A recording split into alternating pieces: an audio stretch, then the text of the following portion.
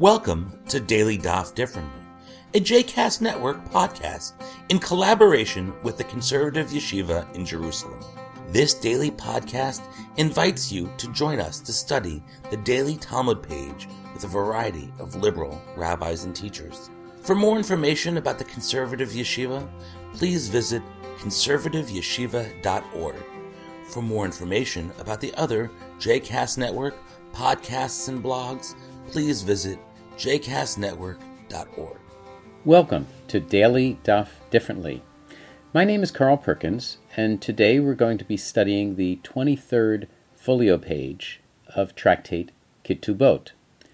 As we've discussed a little bit over the past several days, today we're going to be examining the Talmudic rules of evidence regarding testimony concerning women in captivity, or that is to say, women who have been released from captivity. Now, if you're just beginning your study of this tractate today, you may be wondering why this discussion is here at all, in a tractate whose name, Ketubot, or marriage contracts, suggests that it's primarily focused on marriage. It's here because women who had been taken captive in antiquity were presumed to have been violated while in captivity, and that would render them unsuitable to marry a Kohen, or a priest, a descendant of the priestly caste. And so it was important in ancient days to determine whether or not a woman was to be deemed chaste or violated. Now, we've already seen that in the event that a woman is the only source of information that she had been taken captive, then if she goes ahead and states that she was not violated, well, she's believed, based on the principle of hapeh she'asar hu hapeh shehitir, or the mouth that forbade is the mouth that releases. How so? Well, by stating that she had been taken captive, her own mouth implicated her. But that same mouth can therefore release her by declaring that she is tehorah, or pure. That is, that she has not had sexual relations with anyone.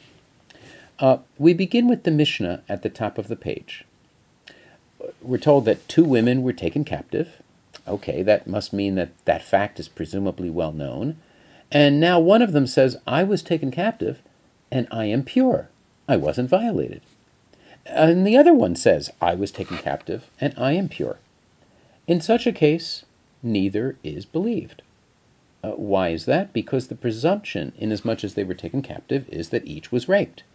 And a woman's testimony about herself does not challenge, or does not successfully challenge, that assumption, or that presumption. But the Mishnah continues. It says, if each woman should go ahead and testify on behalf of the other, then they are both believed, meaning that they're both considered to be pure. Why is this? Because even though neither woman can testify on behalf of herself, each can testify on behalf of the other woman. Ordinarily, two witnesses would be necessary to overcome a presumption like the one we're discussing, but when it comes to prisoners, the rabbis were lenient and accepted the testimony of even only one person, and a woman at that. Okay, that's the Mishnah, and as confusing as that might have seemed, it's actually simple compared to the Gemara. The Gemara presents a similar text, but as it goes on, it actually seems more like a brain teaser. It presents a baraita, a Tannaitic source not found in the Mishnah, which goes as follows. Two women come back from captivity, and one of them states, I am impure, but my friend is pure. So if a woman comes back and says that, she is believed. But if she says, I am pure, and my friend is not pure, she is not believed. Let's say they come back and the woman says, I and my friend are both impure. What then? Well, she's believed as to herself, but she is not believed as to her friend or companion, the other woman. If they come back and this woman says, I and my friend are both pure, she's believed as to her friend. She is not believed as to herself. Now, let's look at each one of these in turn and see why they make sense. Let's see, if the woman says, I am impure, and my friend is pure, she's believed, because concerning herself, she's simply confirming the assumption, But concerning her friend, she is countering the presumption that her friend is impure, which she can successfully do as a single person. Similarly, if she says, I am pure and my friend is not pure, she's not believed, and that's fairly obvious. You can do a simple analysis of each of these different statements in the Baraita, and the Talmud goes ahead and looks at that, but then the Talmud does what it often does, which is to focus on what I would call hidden assumptions. What are the hidden assumptions in this interesting Baraita? For example, does the text assume that there are witnesses around to testify that these two women were taken captive, and that are prepared to testify as to what happened to the women in captivity or not? Well, the Talmudic Amora known as Abaye, a very, very prominent fourth-generation Amora, says, I'm looking at this and I'm saying that the assumption is that there must be witnesses for the first part of this text, and there must be witnesses for the last part of the text. But for the part where the woman says, I and my friend are impure, she's believed as to herself but not as to her friend, he says that seems to be clear that there must not be any witnesses there. Otherwise it wouldn't make sense.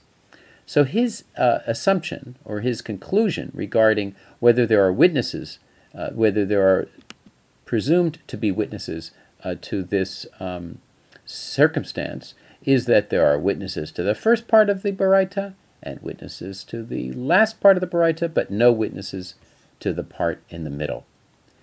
Now, Rav Papa, a fifth-generation Amora, says, no, that doesn't make sense.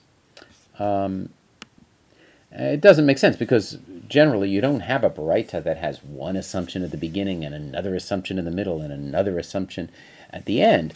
But he says that Abaye's analysis has assumed that if there is a witness, that witness agrees with the woman. If we don't assume that, in fact, if we assume the contrary, if we assume that there is a witness to each one of these statements, but the witness does not agree with the woman, then you can argue that there is a witness for each part of this Baraita. Now, I had considered sharing with you piece by piece all of the units of this Baraita. Let me just do one or two, just to give you the hang of it. In the first case, the woman says, I am impure and my friend is pure.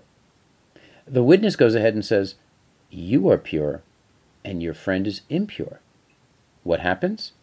Well, the woman has condemned herself, or she has, essentially admitted that she is impure, but her friend or her companion, who has been declared pure by her friend, is deemed pure, even though there is a witness that disputes her. And we look at the next clause. If a woman says, I am pure and my friend is impure, and the witness says, you are impure and your friend is pure, then she's deemed to be impure, because since there are witnesses, the woman is not believed when she says about herself that she's pure. But her friend is released by the testimony of that one witness who declares her to be impure.